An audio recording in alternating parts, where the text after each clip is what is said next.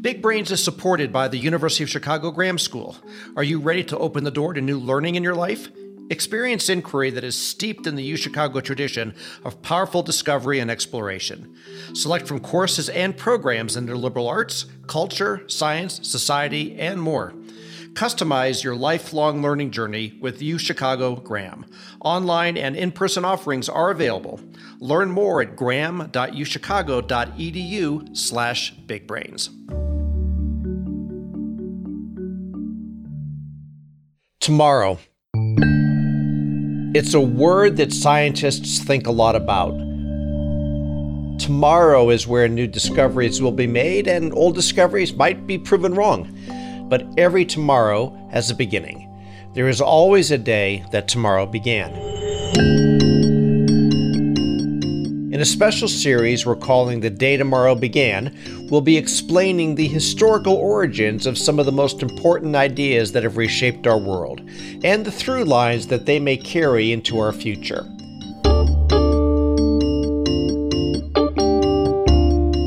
From the University of Chicago Podcast Network, this is The Day Tomorrow Began, a special Big Brain series that explores the past, present, and future of some groundbreaking and breakthrough discoveries.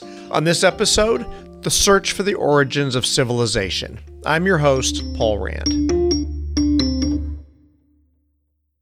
When you name your special series The Day Tomorrow Began, you inevitably have to ask yourself, well, just how far back are we going to go?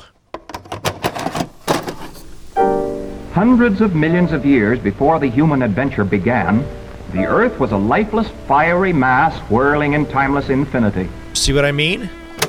That seems just a bit too far back, doesn't it?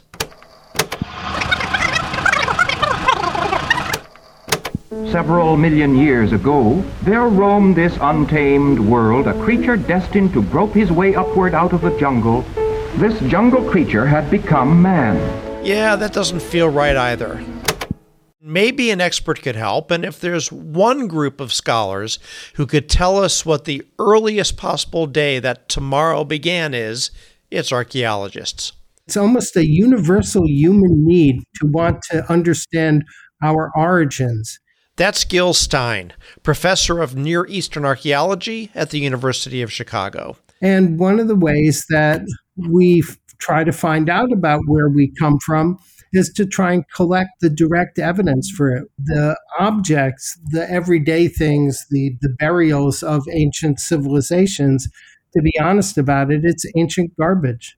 It takes a lot of imagination to be an archaeologist. And that's Augusta McMahon, professor of Mesopotamian archaeology at the University of Chicago. Because effectively you're trying to reconstruct everything based on rubbish. For many archaeologists, the day that tomorrow began was the birth of human civilization. Living in cities, in state-organized societies with social stratification, occupational specialization of different jobs and roles in society. In many ways, you could say that civilization was really man's first breakthrough discovery. Fire and the wheel are wonderful tools, but they only began to build the progress and growth of tomorrow when employed in the context of civilization. Urban living has been an incredibly successful and incredibly adaptable sort of form of human settlement. But the story behind the discovery of our earliest civilizations is more surprising than you may think. The origins of civilization is different from the way people think it happened. It's a contentious story, and the main character happens to be the most famous archaeologist of all time. Forget any ideas you got about lost cities, exotic travel, and digging up the world. We do not follow maps to buried treasure, and X never, ever marks the spot. Okay, obviously not Indiana Jones, but what few people may know is that Harrison Ford's iconic character is believed to be based on a very real, very fascinating person who is the focus of our story. Our civilization of today is an inheritance, a vast and richly varied accumulation of experience acquired gradually and by arduous struggle through the countless ages of the human past. He may not have worn a fedora or fought Nazi scientists, but he did travel across the world digging up and studying our ancient history. There has always been a first time in man's past for every acquisition which we of today accept as a matter of course. His name was James Henry Breasted. James Breasted was a kind of a genius. And it's easy to see why there is and we should say unconfirmed, mythology that Indiana Jones was based on James Henry Breasted.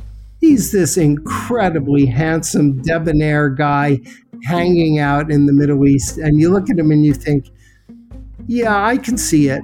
Over the course of the early 20th century, Breasted became the first American Egyptologist in the world, the founder of one of the most internationally recognized schools of archaeology, and the person who revolutionized our understanding of the origins of ancient civilization. You know, to go through the archives and look at his correspondence and his publications and so forth is to see somebody who was a kind of human dynamo. That's Jeffrey Abt, professor of art history at Wayne State University and the author of American Egyptologist, The Life of James Henry Breasted. Surprisingly, one of the very few biographies on this famous archaeologist. In public, he was charismatic, he was engaging, he was a raconteur, a good storyteller, he was attentive. Unfortunately, we don't have much in the way of any recordings of him. There's a film that his son did, The Human Adventure. As we traverse together the great stage upon which our earliest predecessors played, let us remember that like every generation since theirs, we are the current cast, still continuing to play our parts in the never-ending drama of the human adventure. And when it comes to adventure, Breasted was the classic example of a globe-trotting archaeologist. He was kind of a rascal. After he married, he went to Egypt for the first time. It was his honeymoon trip down the Nile, when there was a kind of like a cross between a well and a tunnel. It was a hole that led down into a tomb, and he wanted to see the interior of it. And so he found a rope. He asked a workman, an Egyptian who was traveling along with them, to hold one end of the rope, kind of wrap it around a rock. And then he lowered himself down into this tomb, stripped off his clothes, lowered himself down into it with a torch of some kind so he could see the hieroglyphs on the walls. My gosh. And I think that, you know, it was kind of dangerous. His new wife, his new marriage was concerned about him, but it was something that he absolutely had to see. Archaeologists are very passionate about what they do. In their honeymoon suite, they had all these mummies and ancient Egyptian artifacts that they either dug up or acquired from antiquities dealers in Egypt. And I thought, that can't be a romantic honeymoon, and yet this is what he loves. We all have a memory, maybe for most of us back in the 4th grade, of the first time that our imagination was captured while reading about pyramids or the lives of ancient Egyptians in our textbooks. We take our access to that history for granted today, but those textbooks are part of a lineage that goes straight back to Breasted. I think it can be said that he established ancient Near Eastern history and Egyptology in particular as subjects of serious study in American higher education. When he entered the field at the end of the 19th century, what people knew in America of ancient Near Eastern history, and in particular Egyptology, was informed either by biblical studies or by the popularization of ideas about ancient Egypt that were circulated by people like Madame Blavatsky and the Theosophical movement. They believed in psychic powers like clairvoyance and telepathy, and that a higher race of beings formed the first societies in Egypt. You know, your classic daytime History Channel conspiracy show stuff. But surprisingly, they were quite popular in Breasted's time. And so he saw himself as combating a kind of ignorance about the actualities of ancient Near Eastern history, and that he was something that he could correct through lecturing and through teaching, and then ultimately through writing textbooks, one of which was Ancient Times. It was a hugely popular book in its day, and it transformed the teaching of ancient Middle Eastern history in American high schools and colleges. There are many gifts that Breasted made to the field of archaeology and our knowledge of ancient history. But his greatest gift brings us back to our central question, understanding the origins of civilization. And at the time, everyone thought they had it figured out. Most people thought that civilization began with the Greeks and Romans. Breasted realized, wait a minute, the true origins of civilization go back much further, and not just in the European world, but in the ancient Middle East. Largely owing to favorable geographic conditions, civilization first arose in the Near East. Perhaps you've heard the term Fertile Crescent before. Well, Breasted coined that term. His main contribution was to actually define the Fertile Crescent, this area it basically covers the Levant up into Turkey and then round into Iraq and Iran, as being really the source of a lot of really major foundational human developments. And he realized that the first cities and civilizations developed there, and that those ideas about urbanism and the state spread outward to to Europe, and that the roots of European civilization are in the ancient Near East. You see here the earliest known implement of metal. It is a copper needle, which was excavated from a burial in early Egypt dating from not less than 6,000 years ago. He kind of defined and really brought out the importance of this particular area in an era in which Greece and Rome was meant to be then, the foundation of everything. And anything earlier than that was just a kind of primitive extra. So his contribution was really to bring out the importance of these earlier developments in a part of the world which people had kind of discounted or thought was essentially peripheral.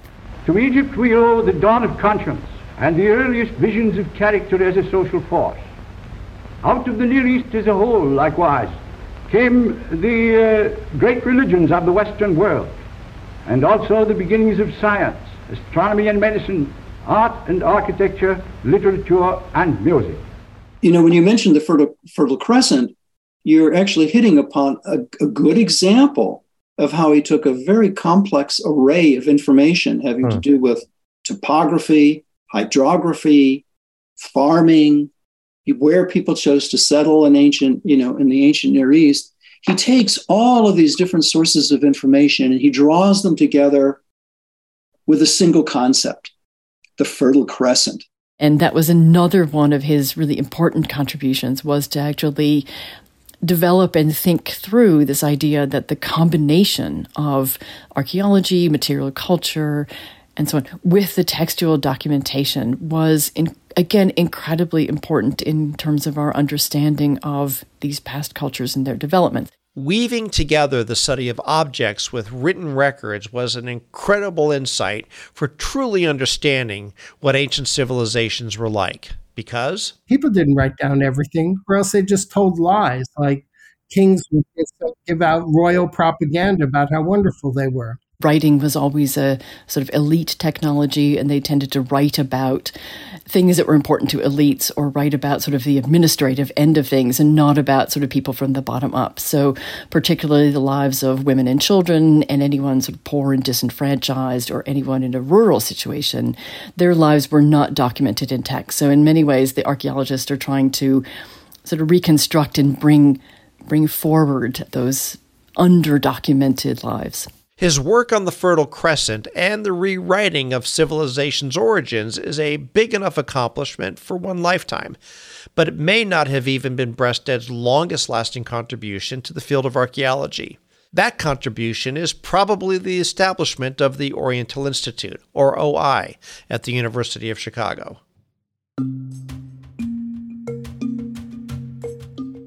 So he had this idea in 1919 of creating an institute where he would bring together those three really complementary ways of knowing about the past.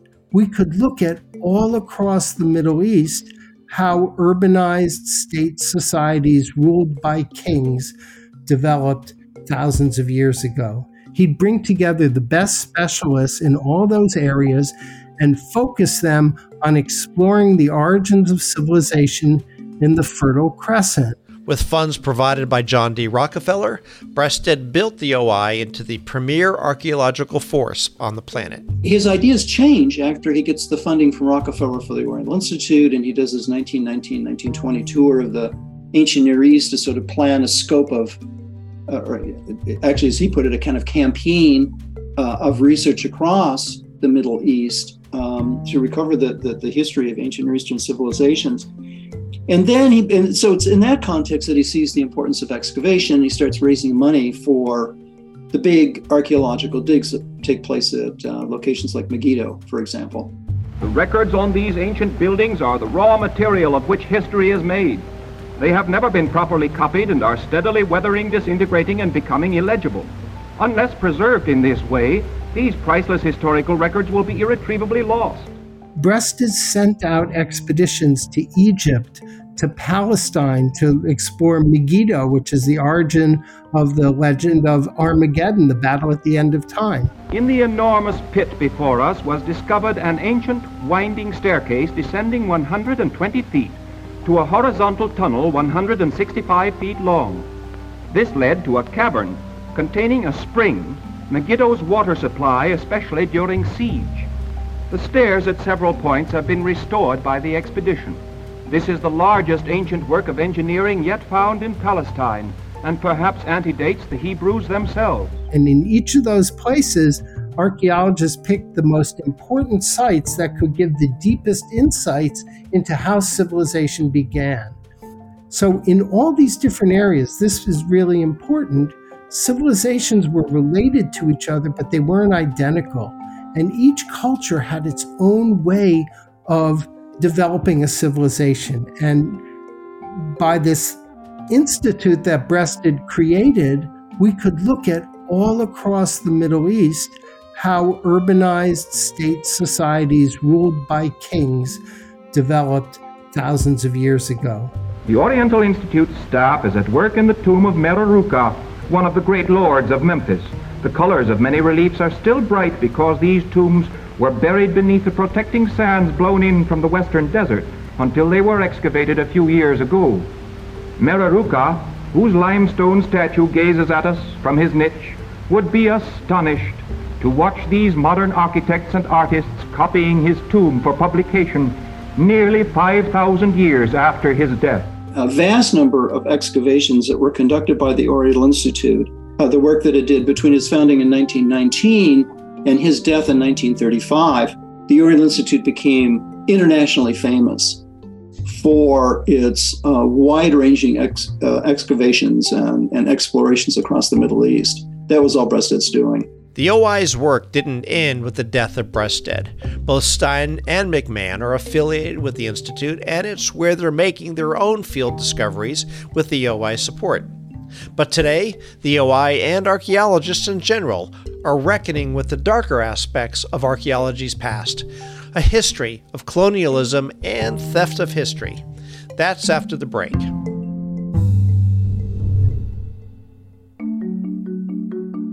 Big Brains is supported by the University of Chicago Graham School. We open the doors of UChicago to learners everywhere.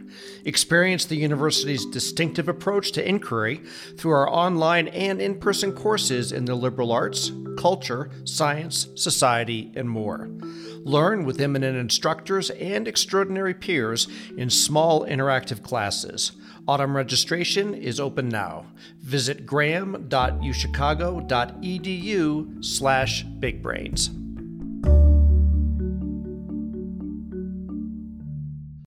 James Henry Breasted, the OI, and archaeology as a profession developed during the era of colonialism. Yet today, the profession is looking at this history in the mirror and thinking about how to make the past right. Yeah, I mean, this is a good question, a very difficult question that makes a lot of people quite uncomfortable. Yeah, that's a very important aspect of our history as a discipline that we really have to face up to, and that in many ways archaeology developed hand in hand with 19th, especially 19th and early 20th century colonialism because the archaeologists were working in areas that were either colonial possessions or else League of Nations mandates after World War I. So within the Middle East, of course, prior to really during the sort of Ottoman Empire, it was pretty much a situation where Western scholars would go in, they would get a sort of permit from the Ottoman bureaucracy in Istanbul, Constantinople, and then roam around and basically take anything they wanted. The Ottoman Empire controlled most of what we think of as Egypt and the Middle East today, and they held the power to say who could and who couldn't excavate those lands. So that's part of this colonialist legacy, this feeling like, oh, the past, the archaeology of this country really should rightfully belong to us. If you think about Indiana Jones's signature catchphrase, "That belongs in a museum," he never really specifies which museum and in which country and with whose permission, does he? These museums have many, many collections where the artifacts were bought. They were bought on the antiquities market. Most cases, I'll say, those ancient objects were looted from archaeological sites in those countries and then illegally smuggled out of those countries and then illegally sold. But all of that started to change in the 20th century. In 1919, World War I had just ended, and all of the Middle East, which had been part of the Ottoman Empire, was emerging from Ottoman control, and all these new countries were forming in across the Middle East. When Iraq became a nation, almost immediately or very, very soon after the nation was created, they actually had an antiquities department set up. And that antiquities department then really controlled all of the antiquities within what is now modern Iraq. What happened initially was once Western, and it was still very much kind of like Westerners came in and excavated, and there was a sort of colonial approach to that, which was very problematic. But at least when Westerners came in, they had to get a local permit, and also at the end of the excavation, they had to take everything they found to Baghdad or wherever, and it was essentially checked through and divided up. So there already, in this is the 1930s, a sort of sense that ownership needs to change, and that there needs to be local representation of these materials. They can't simply be taken away, right? Because there is actual Iraqi engagement with these materials, that are their own cultural heritage. And since 1970, UNESCO developed a framework for cultural heritage protection against illegal antiquity smuggling. So now it's a moral and ethical obligation of every museum. If you want to acquire a new object, you have to be able to prove that it was legally excavated and legally exported from its country of origin and legally imported. Many archaeologists who work in Iraq and in other countries in the Middle East as well are simply being much more careful in the recent decades to make sure that there are Syrian archaeologists, Iraqi archaeologists, Egyptian archaeologists who are integral parts of the project. So rather than the Western institution coming in like, we have this research question and here's our team, and there might be a sort of representative of the Department of Antiquities, has to be there. But that's the kind of past model, and increasingly now we're trying to actually make sure that we have local Iraqi scholars or local Egyptian scholars and so on who are an integral part of the research project right from the beginning. And, and there are advantages for us as well as for actually the local community, because, the more people who know about the history of the site and the history of the landscape that they occupy, the greater chance is of things like preservation, because sites everywhere in the world are under threat of just the fact that they're often in really great places to live and work. And so cities and whatever else, are expanding and actually basically sort of nibbling away at a lot of archaeological sites. But the more that the people who actually live on or near the sites know about just the deep past and have an actual attachment to that cultural heritage, the more likely it is that sites will be protected or conserved and so on. And what I can say is I'm really proud that the Oriental Institute almost all, or the vast majority of the objects we have in our museum were legally excavated with permits from the local governments. They were scientifically excavated, and they were published. So that's really the future of museums. So the question is now, what do you do with all these materials that are in museums now, right? Particularly the ones that were removed under the Ottoman era?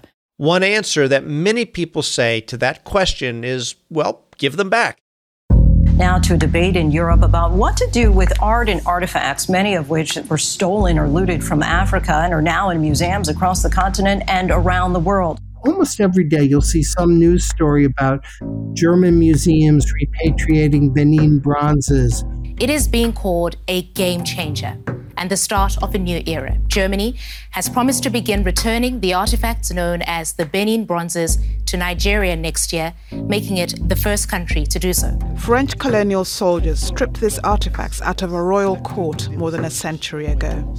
Now they're back. Or Greek artifacts being returned to Greece. It's been 200 years since the Greek Parthenon marbles were taken from Athens by a Scottish lord and sold to the British government. The sculptures now sit in the British Museum, and they become a source of national injustice for many Greeks who say they were removed illegally and should be returned.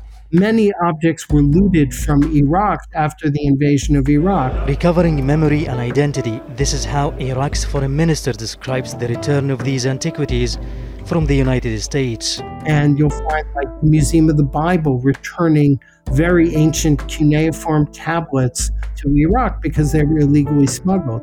It's known as the Gilgamesh Dream Tablet, an artifact made of clay with an engraved fragment of the Epic of Gilgamesh, one of the world's oldest known religious texts.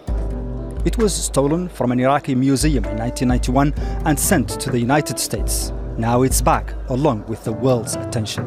The Oriental Institute, we've returned thousands of clay tablets from the time of the Persian Empire. We were happy to return them. No one had to lean on us. Over the last 10 years, we've been periodically shipping back hundreds and then thousands of those objects. So it's the right thing to do. And museums have really stepped up to it. By and large, I think you'll see it's very widespread, and it's a really healthy development. Many archaeologists are generally in favor of repatriation, but McMahon says it can be far more complicated than most people care to realize. So we have to think about what is moral and also what can effectively be done. Because say we were to go to Oriental Institute, University of Pennsylvania Museum, Metropolitan, British Museum, wherever else, and say, okay, everything which actually, the source of this was actually in Iraq or in Egypt. We have to take all of this back and send it back to the country of origin. That is extremely problematic just because of the scale of what you're talking about. While there are plenty of Iraqi archaeologists, Egyptian archaeologists, people who would be completely capable of caring for this material, conserving it, studying it, and so on. They tend to be massively underfunded. Just to sort of dump a huge quantity of materials on a very underfunded and under-resourced, most cases government institution, is not going to be particularly useful. It ends up going back, and again, there's a big news story. Oh, here, massive statues heading back to Baghdad. What then happens when they get there, and is this actually probably less effective? So we need to be thinking through just the logistics of this. After you get through what is the moral obligation, what should we be doing, what is kind of the next step, and how can potentially these Western institutions support Iraqi colleagues in everything that they will need on that side. And that's hard because in Iraq the Antiquities Department is part of the government, and also what do Iraqi colleagues in general really want, and what do other Iraqi stakeholders really want? Because often the sort of press for repatriation of objects may be kind of pushed by particular individuals, particular groups that have some kind of goal behind that. Is this something which is actually a more general wish? And we need to be cognizant of that problem as well. So it's an incredibly complicated set of issues that needs a lot more dialogue and a lot more careful thinking, in particular careful thinking about the medium and the long term and what the goals should be. Well, Stein and McMahon deal with these issues on the ground when they go on expeditions. In fact, Stein is actually speaking to us from a dig site in Iraq. I'm in a part of northeastern Iraq called the Kurdish Regional Government, and it's east of the Tigris River, right up next to Iran. Living in a city called Erbil, which is a very ancient city. It may be one of the oldest continuously occupied cities on the planet Earth. Stein has been studying the roots of urbanism his entire career, and like Breasted, has made some field-defining discoveries that make us rethink the past. My own interests are in the very roots of urbanism, in the origins of the first towns as the ancestors of cities. So for me, one of the most exciting things I ever did was I excavated one of the most ancient colonies ever founded in world history. That the very first state societies that developed in ancient Sumer in Mesopotamia, one of the first things they did was they sent out colonies all over up the Euphrates and Tigris valleys into the mountains of what's now Turkey and Iran in search of raw materials. And they traded with the local people. And what I was interested in asking was, well, how are ancient colonies similar or different to our own modern conception of colonies, where you picture sort of white guys in pith helmets sort of ordering around the natives or something? And what I was finding was that ancient pre-capitalist colonies in the technology conditions of 5,000 years ago operated in very different ways. And when you look at the ancient world, at the world's earliest known colonial system from about 3,700 BC, really ancient, it operated under very different and more equal conditions than we think of as modern colonialism. Like Stein, McMahon's research in Mesopotamia also focuses on the dynamics of our earliest cities, the building blocks of civilization. We started just, rethinking what Mesopotamian cities potentially looked like in the past, and they are much more like our own, with these issues of sort of changeable industrial edge zones, and just sort of thinking that through and making more connections with the way we live now and the way we live in the past. I mean, it's very easy to say, oh, well, in the past, it was like this. It was all peaceful, or it was all sort of managed and controlled. When actually, there's the sort of diversity and chaos of modern urban living was also a factor in the past as well. We know all about modern urban challenges, things like crowding and unemployment and challenging commuting times, and a number of other things like that. And they also existed in the past as well, that crowding was a genuine issue. Unemployment was an issue. And sort of urban infrastructure that we take for granted now, so paved streets and access to water and access to the equivalent of fuel, so gas and electric and so on, is pretty much, for most modern urban inhabitants, is sort of an expectation. And in the past, it wasn't, unless it was a very, very unusual circumstance. So I've been looking into the needs of people in the past, which are essentially the same as for us, and how that was managed at an individual level. What we also are now realizing is that a lot of Mesopotamian cities don't just grow from internal people getting together and doing their thing, but also through migration, much like now. So people are moving into cities for employment opportunities, for social networks, for safety, for all the same reasons in the past as in the present. Well, I think we fully answered our question from the beginning about the earliest days of civilization.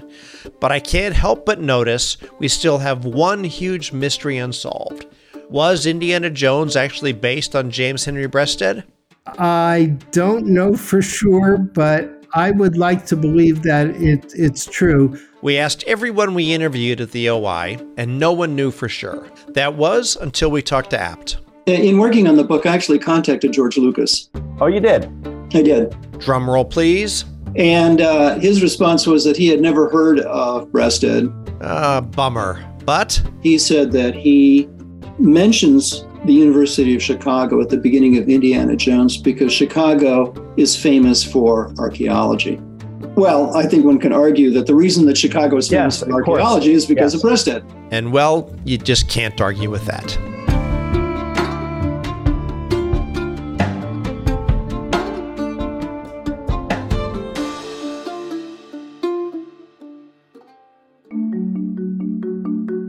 If you're getting a lot out of the important research that's shared on Big Brains, there's another University of Chicago Podcast Network show that you should check out.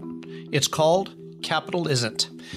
Capital Isn't uses the latest economic thinking to zero in on the ways that capitalism is, and more often isn't, working today. From the debate over how to distribute a vaccine to the morality of a wealth tax, Capital Isn't clearly explains how capitalism can go wrong and what we can do about it. Listen to Capital Isn't, part of the University of Chicago Podcast Network. Big Brains is a production of the University of Chicago Podcast Network. If you like what you heard, please leave us a rating and a review. The show is hosted by Paul M. Rand and produced by me, Matt Hodap, and Leah Caesarine. Thanks for listening.